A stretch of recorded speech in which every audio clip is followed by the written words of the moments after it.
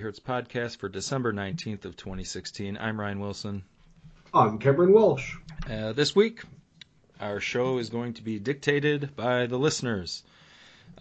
We asked for some questions. We got some, and some of the questions were on the topic of teams we were going to talk about anyway. So we'll give you guys the credit. So without further ado, we're just going to kind of jump into it. So, we ready? We certainly are. Dan the Man, 5234. What the hell do you do if you're Colorado this year? Just chalk it up as a lost season, new coach, and seemingly nothing changed.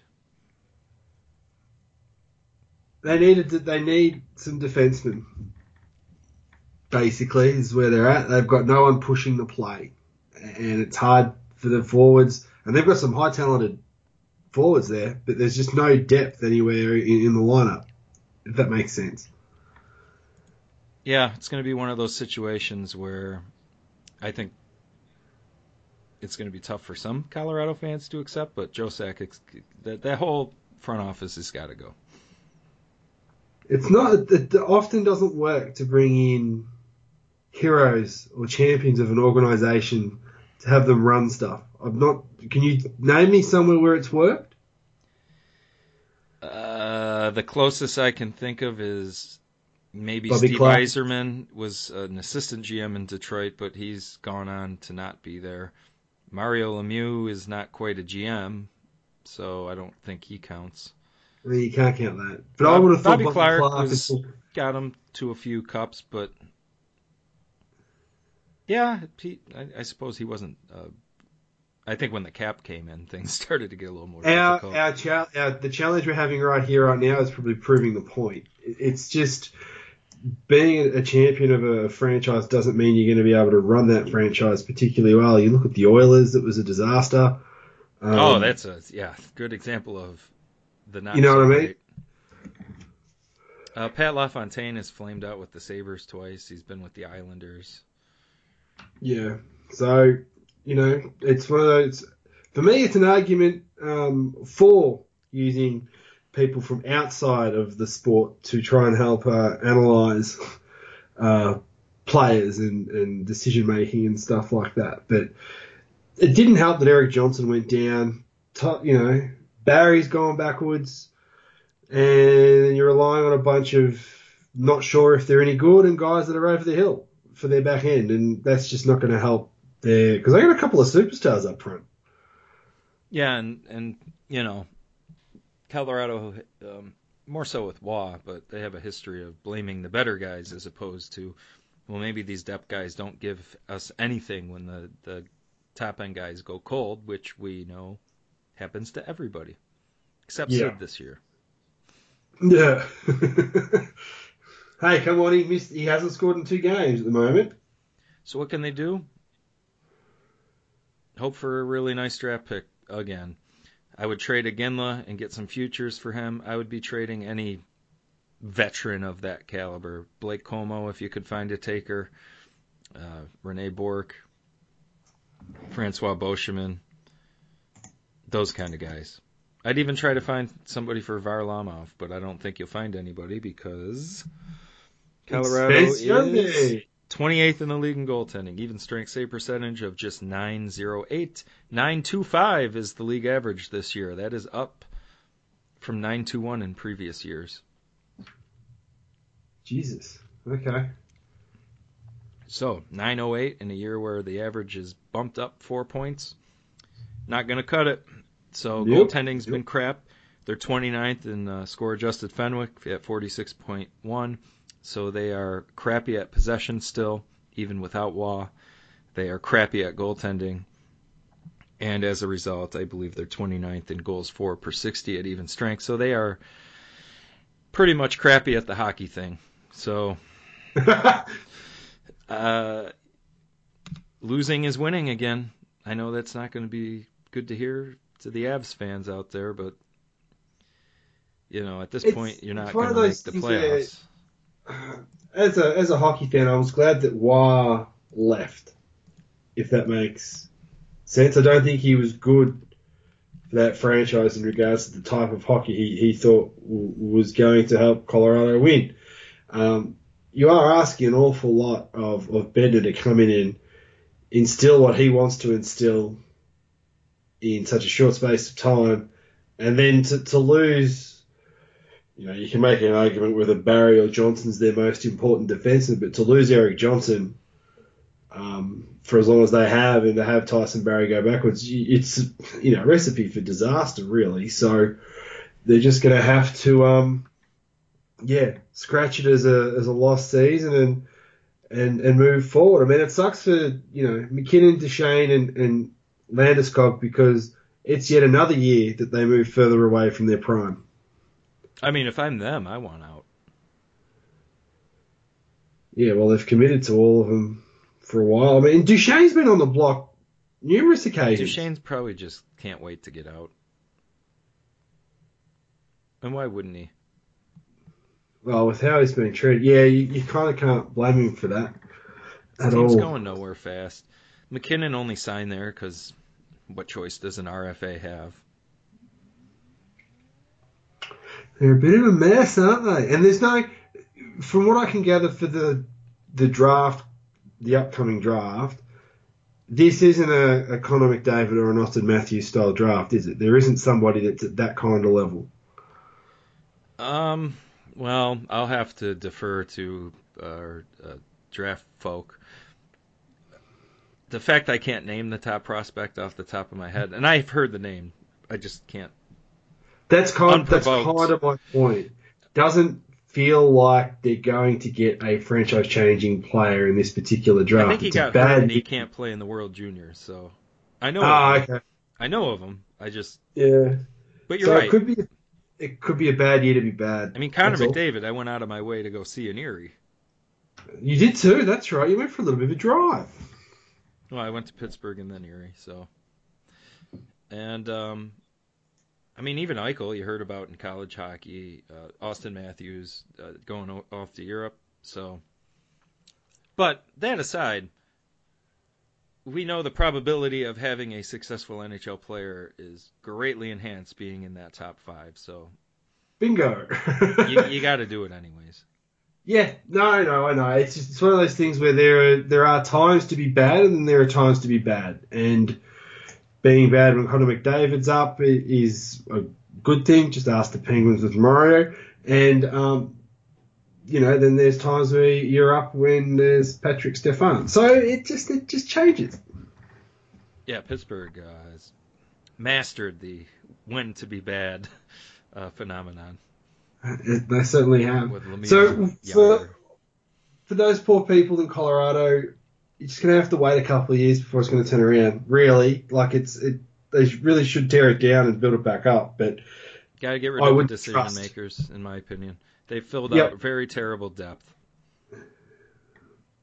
Making signings like Blake Comeau, and I know it's only $2.4 million, and I don't mean to pick on Blake Comeau, but he played an entire year with Evgeny Malkin, and if you're going to go by counting statistics on a year where the quality of teammate was insanely high and expect that to transfer to a team that does not have Evgeny Malkin, I mean, he's not going what are we doing here?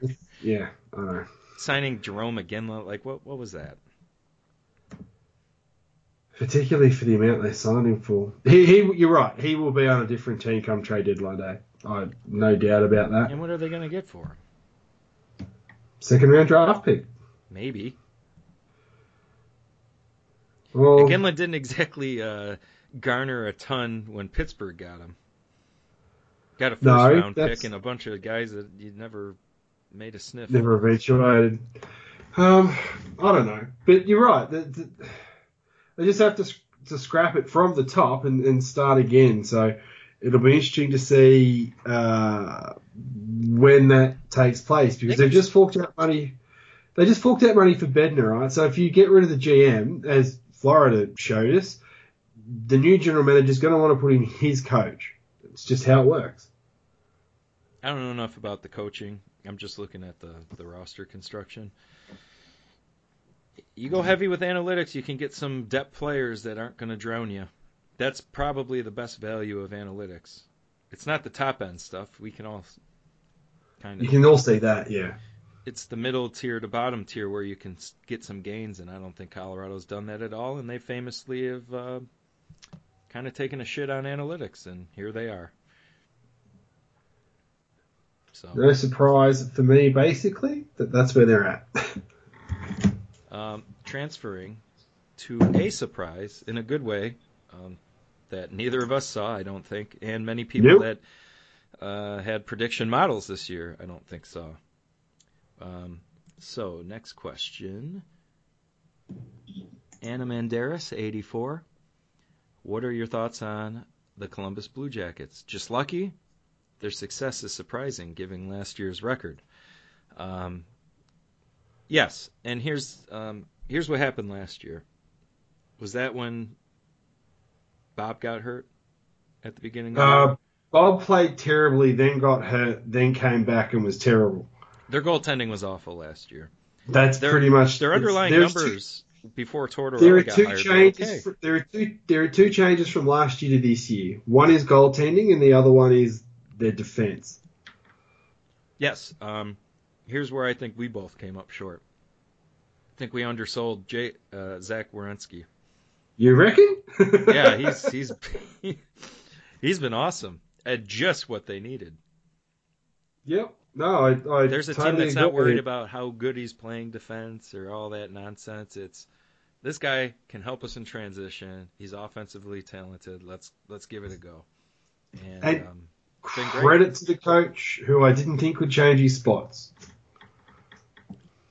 Yeah, and they signed a guy like Gregory Campbell, and then decided, hey, this is dumb. Let's not do this, and they terminated his contract the other day.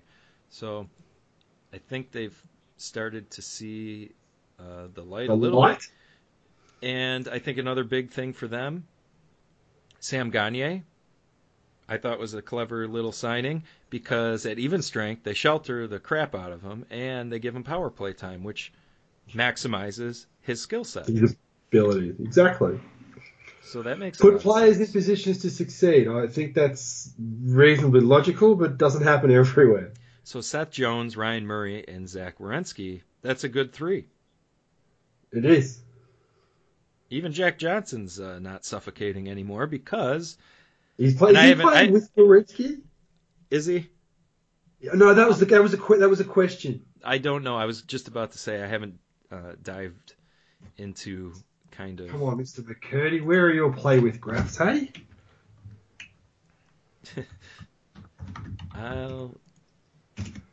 Anyways, while you look that up, Columbus is the fourth best team in possession this year. Score adjusted Fenwick of 52.8.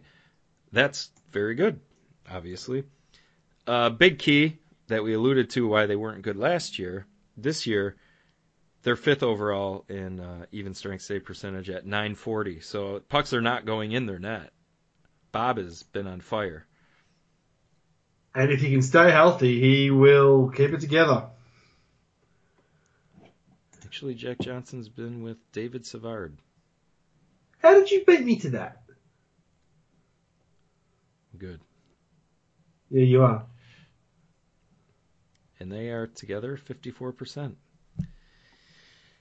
Hell is frozen over. It has. How the hell? That happened. Listen to you. I love that. Kudos to him. He's been terrible for a long time, though.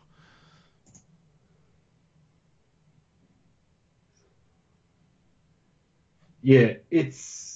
David Savard's their best possession defenseman. Surprising. Wonder if that's a bottom pairing thing. Hey, and if throwing Jack Johnson into a bottom pairing role and not having him go out against top quality of competition, smart way to do it. The only way to do it if you're going to employ it. I agree, and it would be a massive change from Tortorella's attitude prior to this season and every other year that he's coached for him to have done this. So for a man that's just won his 500th game, it's a good job because you'd assume he'd be pretty set in his ways considering that he has been, regular season-wise, pretty successful. Okay, I dug into it a little bit here. Since 2011-12, when Jack Johnson showed up to Columbus, he's averaged per game 27 minutes, 25 minutes, almost 25 minutes, 24 minutes, 24 minutes. Now he's at 21 this year. He's definitely lost some top line minutes there. So, good coaching, dare I say. Yep. So I have a feeling he's just going to keep saying he doesn't believe in it and do it. Are they lucky? No. I think their success is much deserved. Possession and goaltending have been great. Yep. And I'm assuming their shooting percentage isn't something ridiculously high. Well, I didn't quite look into that. 5th overall.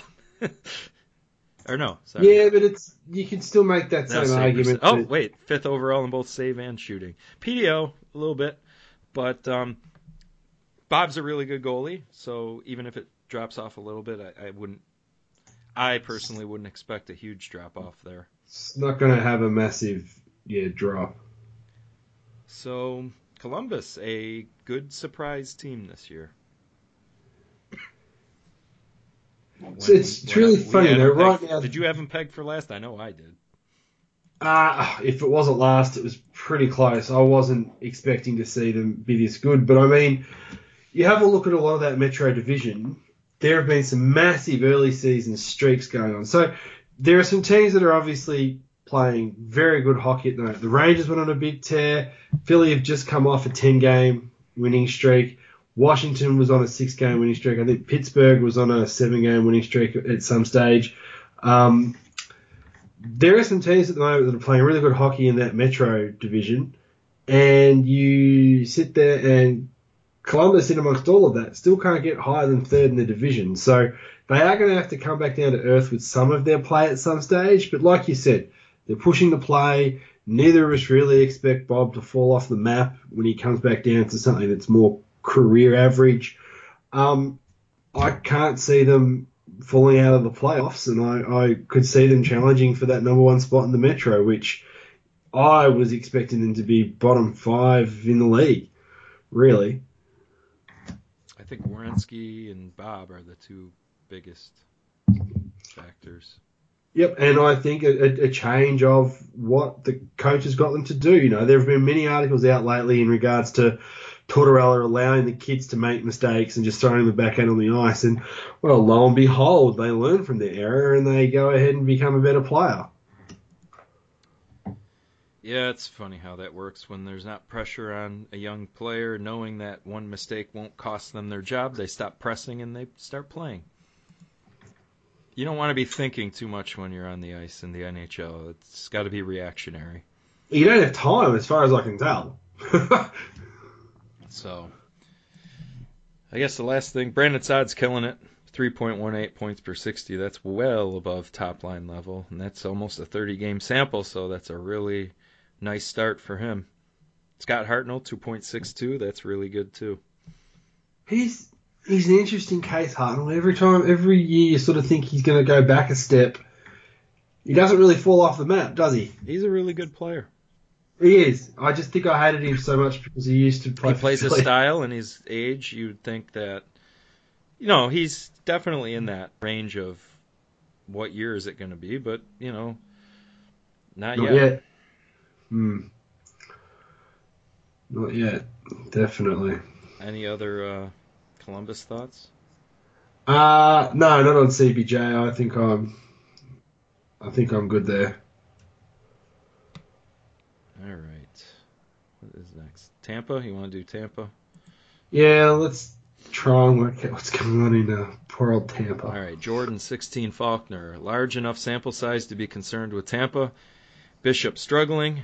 Need a top 4 D-man behind Strowman and Hedman. Those were all questions.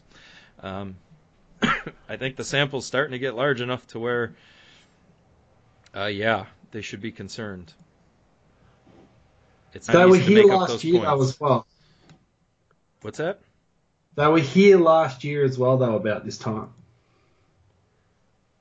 Yeah, but I was gonna call it it's the Atlantic, right?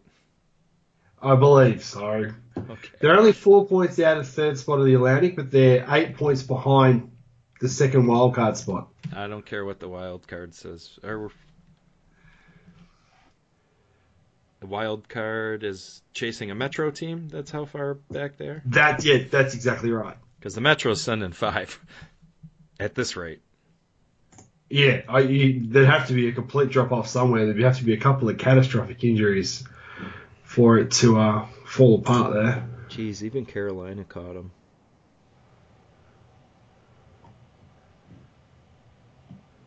And Florida's going to start to play better. Well, they have been. They're just not getting the results. Huberdeau will be back soon. So I do have concerns about Tampa because Montreal is playing really good. Ottawa, surprisingly, is up there. That's another team that you probably didn't think you'd have to battle with. Boston has been great. I think they've been the number 1 possession team in the league for the last stretch. I can't get my head around that. Still there. Rask is playing good. That's going to be a tough team to bounce out. And now Carolina is up there too. So, we know Stamkos is there, right? But they've handled missing Stamkos before. Yeah, but it's not always easy to do. No, I wasn't suggesting that. And the question was in there. Do they need a top 4 defenseman? Now, they're not the only team in that situation where a top 4 defenseman would certainly help them out. Yeah, I'm sure they could use one.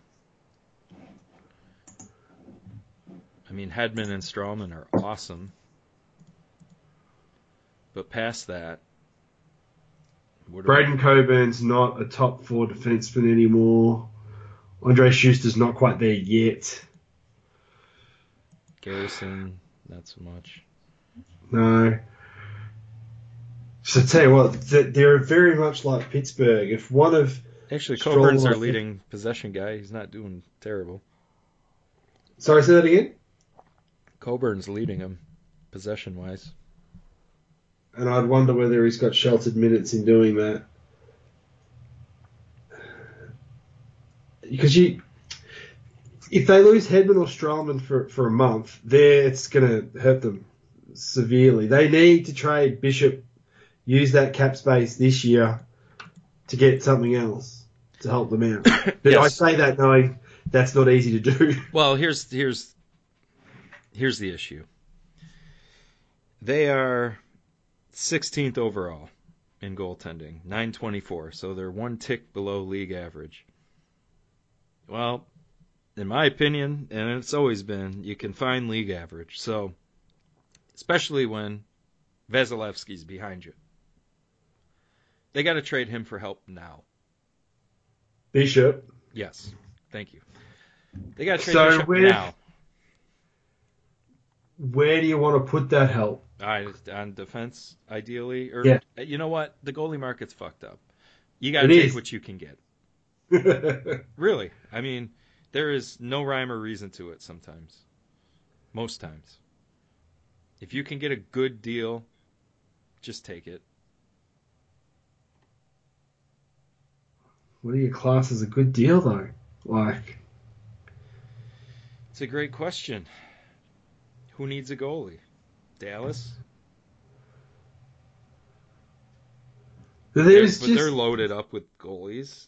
There's a saturation of goalies that need to be moved, and nobody wants to play musical chairs and just shuffle the goalies around. You know what I mean? Like, Tampa need to get rid of Bishop for generally the same reasons that Pittsburgh need to get rid of Fleury, generally for the same reasons that Dallas need to get rid of theirs as well. And you go, well, Colorado could do with just a shake-up in net, but then all of those teams we just mentioned don't want to have Varlamov come back because it defeats the purpose of trading away the asset they're looking to move. So the goalie market is completely screwed right now. So I don't know where they're going to get rid of Ben Bishop so they get an asset or something back for him before he walks, because they're not going to re-sign him, surely. No. It's tough. It's tough to to peg the value of him. I agree. Positional players this year, it doesn't feel too hard to try and have a decent stab at what somebody's worth, but goalies, on the other hand, is just blah. Who knows, an injury could happen. That would change. And then it'll change. Yeah, then dominoes, but you're exactly right. I mean, the freeze comes on at what, 12 o'clock or something today? Is that it? Oh, good. So nothing will happen until the 27th, so... Yeah. I don't think there's been too much talk, at least that I've heard, about goalies being moved as of today, so... Hasn't really been a lot of talk of players in general being moved, though, either. Like, that's the thing. As Penguins fans, you just sort of sit there waiting for Rutherford to do something around about now, because historically that's what he's done in the past. But there hasn't really been a lot of movement from anyone, and I haven't really heard or read anything from anyone saying that they think something's going to happen. So it's like, ugh. Do you want to bleed that into our Fleury question? Yes. EMS 092186. Would you jump Marc-Andre Fleury for nothing in return if the counterparty in the deal took his entire salary? What's your answer? I've always said that cap space was the most valuable, but yeah. I did, however, feel that was more of an off-season thing, the cap space being important. I thought they could have made improvements in the summer using some of that money. Right now, they got a pretty strong roster. I know they got injuries, and we'll talk about those definitely. But the cap space was always my thing. You got a goalie already there. You won a Stanley Cup with. He makes $600,000. He's going to make close to $4 million next year. You don't need a $6 million backup. No. And to be perfect, every GM has a blind spot. Jim Nils is just a very expensive one. The one thing that I think might help Pittsburgh in trying to move Fleury is the fact that this year, this year, once the clock turned to 2016, Fleury's had absolutely no luck. He had the 2 concussions, he missed his playoff run, and then this particular season, pucks are bouncing in off his head, he's getting cut by a skate, his own teammates are hitting him in the head. It's like, if I was him, you'd just want the clock to change on 2017 and maybe go for a change of scenery and not have the terrible luck. The change of scenery is happening. It has to. It's just a question of... has already alluded to it, whereas before he said that he's not trading him during the year. Well, that's kind of gone away. To be perfectly honest, the fact that Letang and Daly are out prove that this team needs a top 4 defenseman. Even when those two are back, they need to try and find themselves. For a while.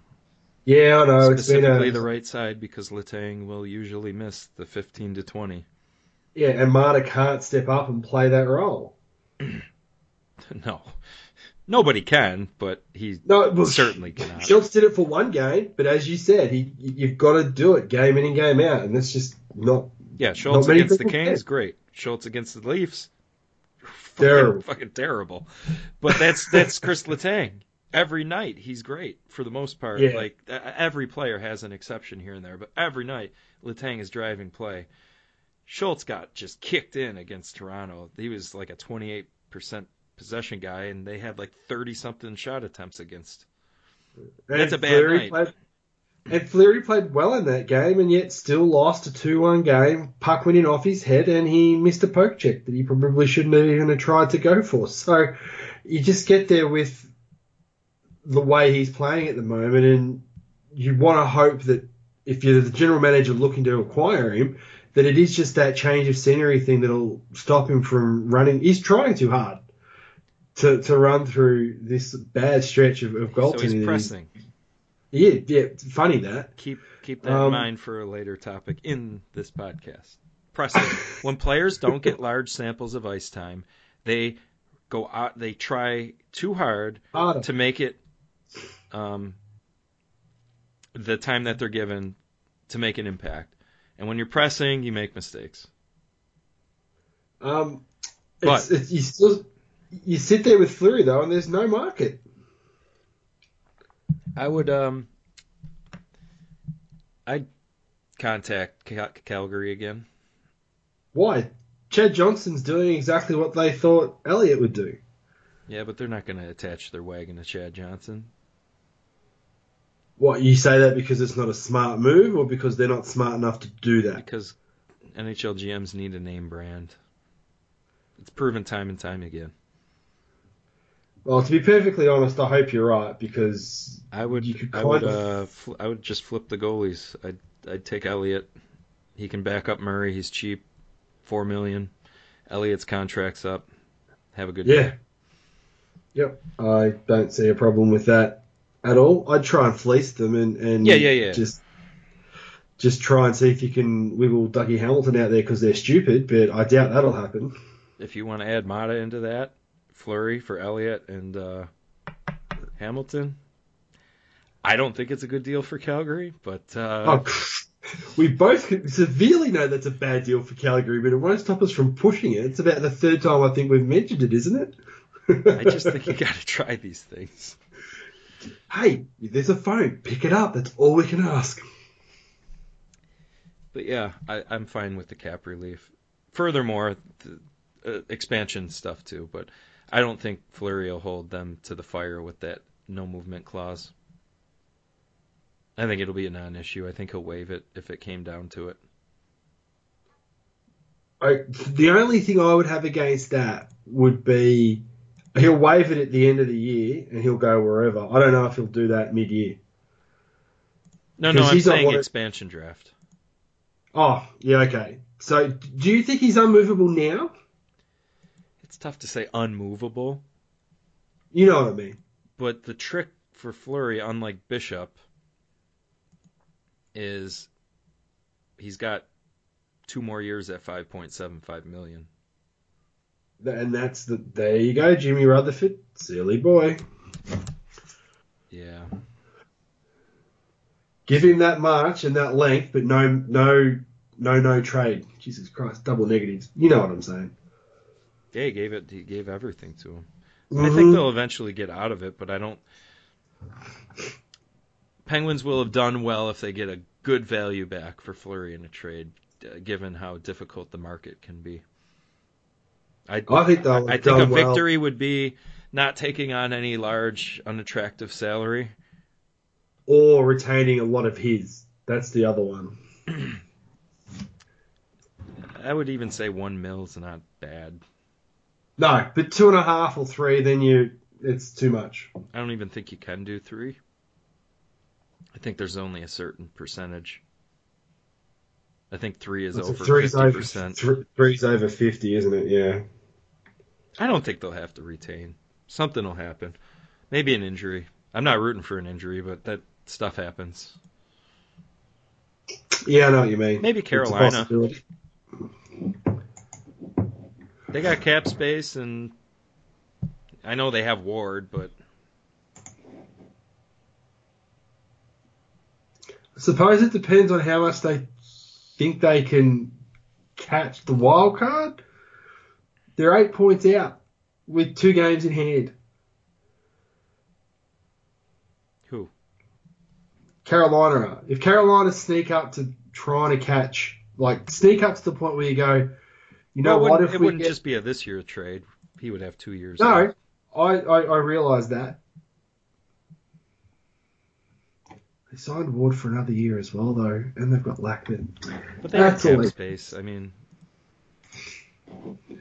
yeah, but they've got cap space not because they've assigned it that way. It's because they've got an internal cap. Yeah, but unfortunately, for life reasons, Bickle, he's a UFA. That's $4 million. Yeah. Oh, that's true. I hadn't thought of that. Good call. Falk signed long-term reasonably. I just don't see any big-ticket items that they need to sign. No, that's true. I mean, Hanifin... The problem is they don't have any big-ticket items, so... No, that's a good point. Gee, Skinner comes up before Stalls comes up again. That's a long contract they signed Storr for, wasn't it? Well, Pittsburgh tried it too. Yeah, but he would have been the best third line center in the league, not an average second line center. How old is young Jordan? 28? 27. 28. Wow. Time flies. It shows you how long he's been in the league, though, doesn't it? Contract goes till 34. I was thinking money-wise, Fleury for Stahl, but nah. No. Love Jordan, but Yeah, so did I. Or so do I. I'll watch Carolina games just to watch what he does. he's had some concussions this year too. Yeah, I know. Been unfortunate. On to the next. Yep.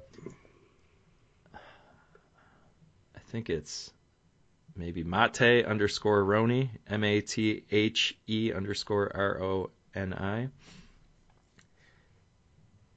They also asked about the Blue Jackets. We covered that, but can the Pens weather the storm until they get Daly and Letang back?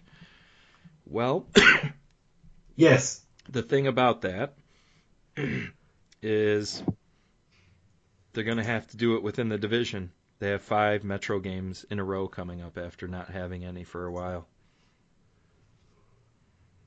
And every team in the Metro is red hot. So that's tough. It's funny, if they lost all 5 of those in a row, that's not going to destroy their season, right? But it's very possible that they could lose them all. I don't want to say it'll destroy the year, but that would be losing points to teams that are sniffing right on them. They're 4-point games.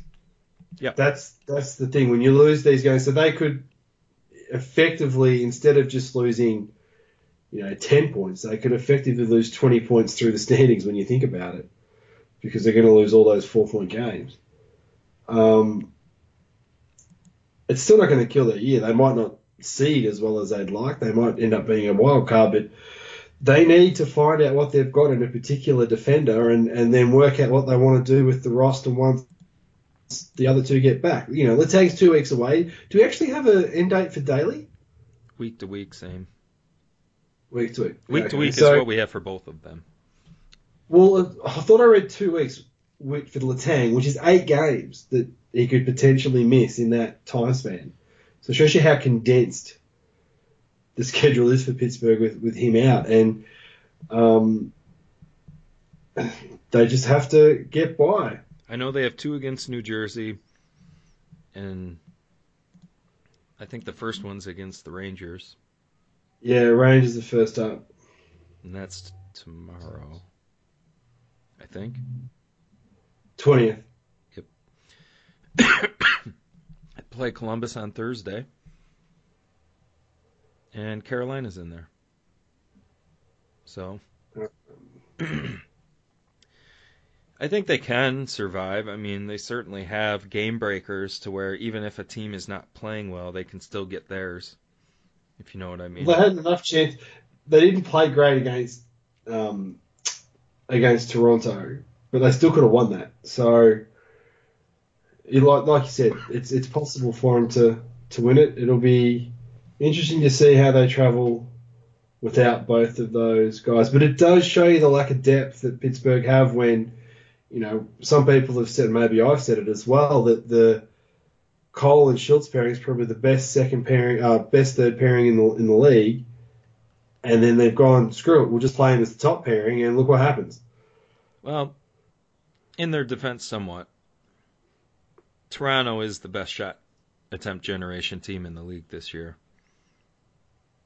Oh, I'm not suggesting it's just their No, I fault. I know. Yeah. You're elevating, and it's distance. not guaranteed to work. No. Okay, so the elephant in the room, as always, with this defense discussion. Pouliot.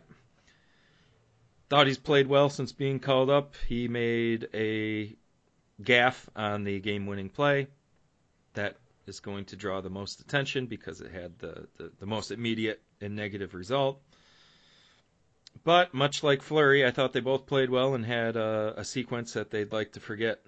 And I would argue I'd focus on the larger sample than three You'd on like to three. look at the larger picture. Yeah, I agree. We're talking about It's a funny. 3-on-3 overtime session as well.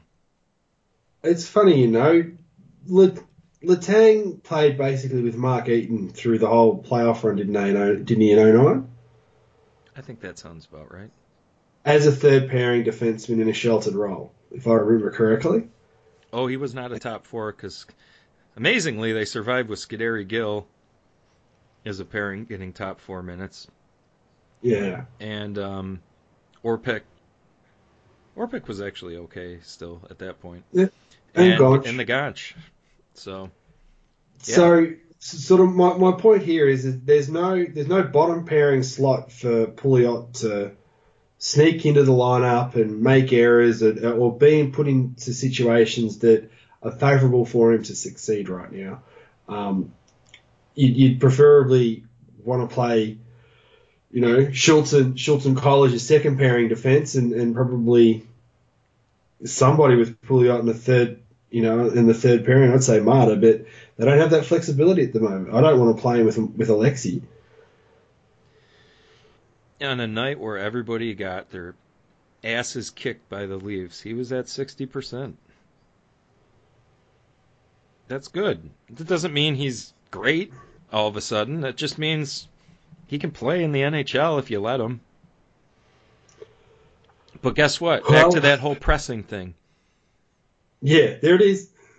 I'm telling you, if you punish guys for isolated errors and then immediately take away ice time, or in his circumstance, it's been, yeah, sorry, you're going back to the minors.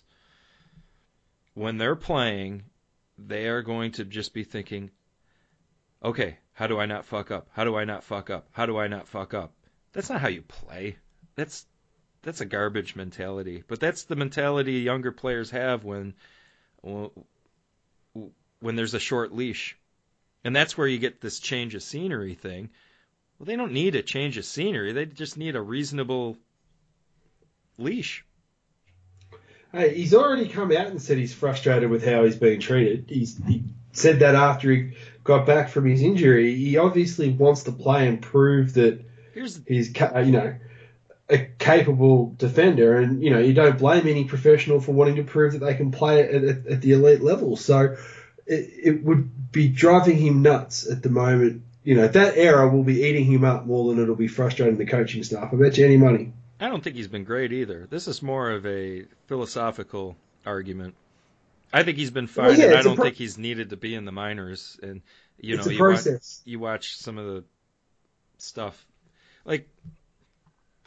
Mata. He gets gifted Niskin in his first year, and the aura surrounding Mata gets developed. Well, he was in a bottom pairing with a top 4 defenseman, a legitimate good top 4 defenseman, getting sheltered minutes. That bought him the biggest leash ever. Now, mind you, injuries have been a serious thing for him, but what about him has been good? They trot him out every night. At what point do you start reeling Marta's leash in, knowing full well that this team does follow numbers? Well, they can't right now. No, I realise that, but when we get back to having a healthy... That's how Pouliot got in the first place. You get back to a healthy top 6. I say keep Pouliot up and sit Marta.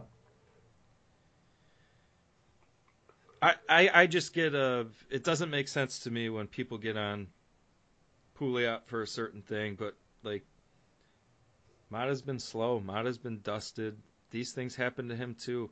And Mata is not driving play I think Mata has the ability to be a really good passer, right? Yep. But more times than not this year, he's not doing controlled exits. He's doing the old Scuderi play it safe. Oh, we know what the Scuderi is. I think we just call it the Scuderi from now on, and we know that it's chipping it up off the glass. Are my eyes deceiving me, or is that more common with him now? I'd love to get the zone exit data to back that up. That's just my That, personal hypothesis right now. is that Stimson or Corey or Schneider that's doing that? Well, they both are, but I just don't know how much Penguins data they have. No, that's the thing. Come on, boys, get on those Penguins. That stuff's so hard to track. I mean, it's I know, unreal. I know, and it is one of those things where you're right. I agree with you. The eyes do. It does feel like you're seeing him flip it out a lot more often than he used to. But whether or not the numbers would convey that is something that we'd need to have a look at a lot deeper. But it definitely feels as though he's not breaking out of the zone with control, whether it be via a pass or skating it out himself, anywhere near as often as he had in the past. His rookie year, 13-14, 1.01 points per 60 at even strength. That's really good for a defenseman. Only Matt Niskanen, his partner, 1.21 was better. Again, sheltered minutes, and a lot of that time is spent, given the minutes Crosby and Malkin played at the time, you're eventually going to be playing with good players. Yeah, next year, like he only played 20 games, 1.31. Really good. That's superb. Last year, we're at 0.91. Still very good. And let's fast forward to this year, 0.24. Hello, if we're going to do results-based stuff. Yep. And he's one of the worst possession defensemen on the team. I'm on board. This team just feels like it's picked up a gear and he can't keep up. And that's what it looked like in the playoffs last year. And I put it down to the fact that he was injured. But it just feels as though he's lost a half a step on top of a stride that was already a little slow. I think his biggest pro was generating offense at even strength. And this year, it's not there. So if you're not really great on the possession front and you're not generating offense, what are we doing? Getting burnt. So one guy gets a nightly spot, another guy has a ref. That ref, by the way, there's blame on Pouliot, and there's blame on that ref. I mean, even my men's league refs know to do a mini hop. They don't kick the freaking puck. They're paying attention. Can't really blame Pouliot for looking up to see. Was it Mitch Marner? Mitch was chasing him from behind. The problem I had with Pouliot on that sequence was he got dusted by Marner on a forward inside move in the slot. Not so much the ref kick turnover. But Mitch Marner's going to do that to a lot of people in 3-on-3 in his career. He's really good. Statistically, do you class that as a takeaway or a giveaway? I don't use those. No, but it's one of those things where it's like, these are the things that, most fans see because it's what gets rolled up on the TV. It's why I'm asking the question. I class that as a takeaway. Well, I look at it as Pouliot's eyes were up the ice, lost track of what was immediately in front of him, which wasn't a competitor. It was, I think, a strike. I think he had a general idea of where all the Maple Leafs were, and that's kind of what you want from him. But he didn't track the ref, and the ref was not paying attention, and it went off his skate, and Mitch Marner's really good, and Fleury went with an all-or-nothing play and got nothing. That's what happens when you push. But Fleury, I've always said his poke check was one of his strengths, so I'm not really going to beat him up too bad on it. No. It's just unfortunate that it just looked like yet another behind-the-net catastrophe that involved Marc-Andre Fleury, really. I will say Murray doesn't quite find himself out of the net like that often, and I like that kind of composure a little bit better in my goalie, but that's more of a eye test preference than a results-based. Because Dominic Hasek was all over the fucking place, and he's the best of all time. So, He was a mess. But the puck didn't go past him, so that's all that really matters. Uh,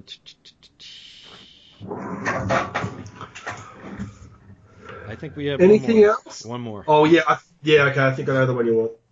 No, I have one more, and then you have one. Yep. Kevin Hussey 4. Stellar work as always. Can you think of one reason Gensel should be in Wilkes-Barre and that power play? Attack, damn it. So, two good ones. Gensel has been just slaughtering the AHL. He's like well over a point per game. He's scoring pretty goals almost every single night. He's not an AHL player. He's an NHL player. I think that's not very debatable at this point in time. Not anymore. So, do I think he should be up? I do. I really do. I think you have a grouping of left wingers, and I think he could be one of them. You have Shiri, who's playing really good with Crosby. Hagelin and Kunitz, who both aren't really doing much on the offensive front, but possession-wise, they're still fine. And then you have that litter of Wilson and Kuhnhackl.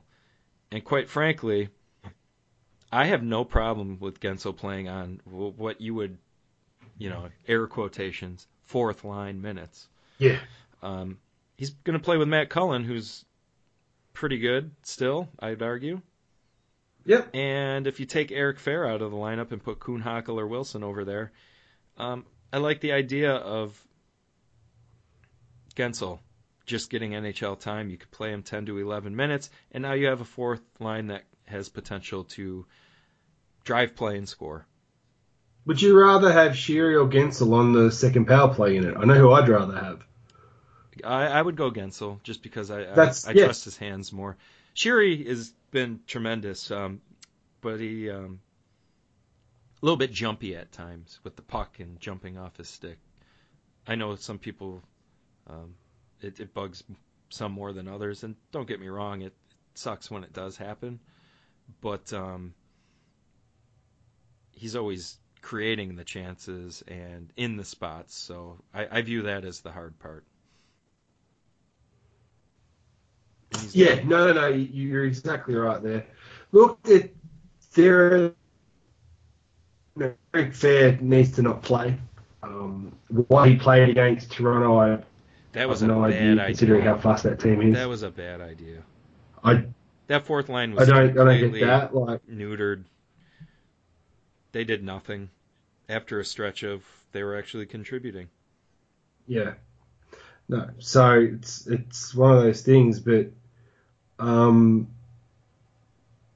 I think he'll make, because like Gerald Delaney came up with the same question with Gensel. Basically, it's like, do you think he'll lob up for the playoffs? I think they probably will bring him up for the playoffs. Yeah, I think so.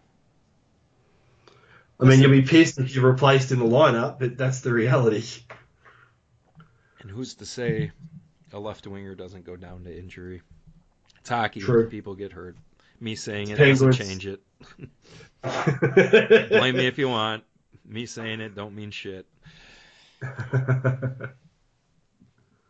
But super impressed that they got a mid-round pick like Gensel, and he seems to be turning that corner. Is going to be probably a regular NHL player, and that's a win when you draft in that section. Is the ceiling higher? I don't know. We'll see. But right now he's tracking very, very nicely, crushing the AHL. So, power play. So, that's what I was about to say. Come on, let's go, coach. The 5-on-3 is not an issue for the Penguins any more so than it is for other teams around the league, except for, I think, Washington. I like what they do. Hey, Ovi, just fucking shoot this really hard a lot. If the person blocks it, they're going to wish they didn't. If the goalie blocks it, probably the same. Or it goes in, or they... Like, here's the deal with a 5-on-3. People are so worried about losing possession of the puck. The worst thing that's going to happen is the other team ices it down. Any competent NHL goalie is going to come out and wing it right back up to at least the red line, and you have a free zone entry. That's going to take 10 seconds off of your time, and that's not ideal. I get it. You know what else isn't ideal? Passing it around the perimeter for 30 fucking seconds with no shot attempt. That's worse, in my opinion. Shot volume on a 5-on-3. Especially, he was talking Pittsburgh related. All right, you got Sid down low. Well, who's going to win a down low battle with Sid? Sid. So there's possession off a rebound battle. Who's going to tip it? Sid. Perfect. Who has a huge slap shot? Malkin. Okay, let's not overthink this. Either the top guy on the umbrella is taking wrist shots through for Hornquist and Crosby to tip.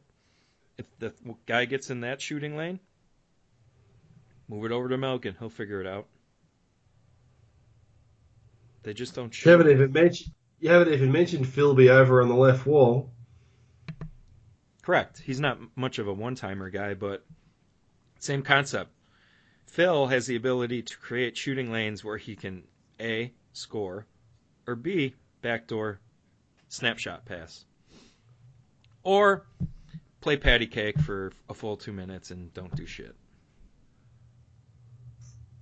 I think that's the most frustrating part is when you see teams trying to make that perfect play like you said, and it's not needed. In this sport, where goals are just scored, bouncing it off body parts and whatnot, the goalie, even if they freeze it, you got Sid, who's going to win it to the wall, either side. You have 5 guys. You have a guy on the wall. Who knows if they even put a guy on the wall? Let's say they do. Sid wins it to the wall. He immediately goes over there for puck support to make it a 2-on-1. You're going to win that battle more times than not. You're going to kick it to the point in the 5-on-3 penalty killers. They're not going to pressure up top because it would be stupid. So now you're set up. You have time to select. You can take the 3 to 4 seconds to collect yourself, but the 30, 40 seconds thinking, wow, maybe they'll give us this east-west passing lane right through the Royal Road. Well, no, it's a collapsed triangle. It's not going to happen that often. Just bombs away. I love Washington because Carlson, Ovi, they'll shoot. And I bet you Niskanen would too if he was in that spot. No need to overcomplicate it. As they often say, simple is often better. That's my 5-on-3 thoughts. And that extends to other teams. I see it all the time. Just a lot of wasted time because they're afraid that the other team might ice it. And like I said, that's a 10-second problem. But teams would rather make it a 40-second problem. 5-on-4, you just need to find your 2-on-1s. You need player movement. I haven't had too much issue with their power play lately. With Letang. It looked better when they got Hornquist off it. Well, here are my thoughts on him for the power play. He has a very specific skill set, but he's not much for crafty passing, controlled plays, would you say? No. So, rebound control, if he gets it, it's kind of mashing it back towards the net. There's not really collect and distribute. If I got Sid down low, it kind of a little bit alleviates the need for Hornquist. Not that he doesn't, his screens are great and all that, but I think sometimes when he has the puck, it can die on his stick more often than maybe some other people. So within a perfect environment, Hornquist does some awesome things. Outside of that, there are times where the plays die. But that happens with a lot of players, so. True. Any more questions for you that you had lob into you? No. I've one left, and that's from Frederic Hebert, asking about the possibility of getting a team back in Quebec. We'll cover it. We'll cover it when we hit the end of the year. That sort of stuff's going to pop up all the time. They got an arena. It'll probably happen. The NHL's not going to want 31 teams. No, admittedly, it'll lopside the conferences again, but they need to realign all that garbage anyway. So yeah, we'll discuss those sorts of ins and outs when we get to the dark days of August. Well, sorry, the sunny days of August. Are they dark for you, winter? Yeah. Sun's up and down in between 6 and 6, so it's dark early and it's dark in the mornings. It's like, ugh. Right now, like the sun's up at 4:30 here and goes down at about 8 o'clock. So it's great. I think ours Hit is winter. I think the winter solstice is fastly approaching, or officially winter begins. So we're getting dark at around 4:30. In the afternoon. Yeah, so it sucks. Jeez. I go into hockey practice after school. The only sun I get during the day is on that drive, if there is sun. So that explains why you're so pale in all your photos. Yep. You're not supposed to say yes to that. This time of year, yeah. Yeah. No, I know what you mean. No, it's just, yeah. So we'll worry about those sorts of things when we get to the end of the year, and that sort of discussion will come up. So we're not ignoring it. We're just delaying it. There's not really anything other than speculation for us to discuss on that anyways. Yeah, not right now. So, all right. Patreon.com/hockeyhurts to voluntarily contribute monetary resources to the podcast. HockeyHurts.com, hockey_hurts, at Walshy66 for Cameron, at Gunnerstall for me, HockeyBuzz.com for my Penguins articles. Yeah. So, that's it. Catch you next time. All right. See ya.